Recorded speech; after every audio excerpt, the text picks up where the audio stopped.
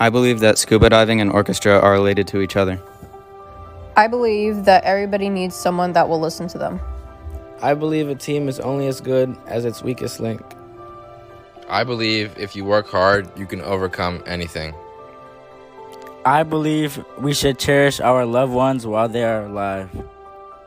I believe in working hard for a reason bigger than yourself. I believe not everything happens for a reason.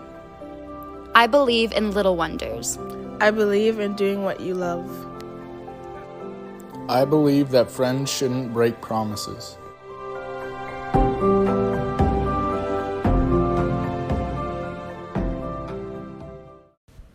Kelsey Bola was born and raised in the U.S. Virgin Islands. She is a senior at Good Hope Country Day School. In her essay, she shares her thoughts on hard work and why having a reason bigger than yourself can make working hard easier. In this world, working hard is a necessary evil to attain success. But as the name implies, working hard is no easy feat. We all go through phases where it's hard to work at peak efficiency because it feels as though there is nothing more that you could possibly give, or because the motivation is just not there.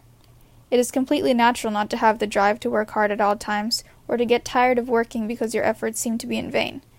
After all, we all need a break at some time or another.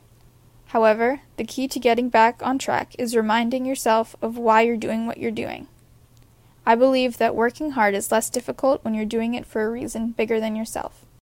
When I went to the JSA summer school at Stanford University in 2018, there was a guest speaker who came and talked to us about her career in politics and important lessons she had learned. In her speech, she talked about beating the odds and making it into Stanford University. She told us that she was from a small town and did not have all that much growing up, but that she made the most of what she did have. She said that the beginning of her time at Stanford was exceedingly difficult for a multitude of reasons, but that in times when she felt like quitting, she reminded herself that she was not just doing this hard work for herself.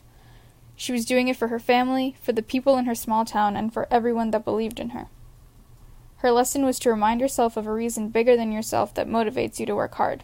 That stuck with me, not because it was a new groundbreaking concept, but because it was a reminder to be more mindful of my motivation for working as hard as I do, to ensure that I have the drive to continue. I have many reasons to keep working hard, but the one reason that has continually motivated me, even in the toughest of times, is my grandmother. I distinctly remember one night where we sat on my grandmother's front porch for hours and just talked.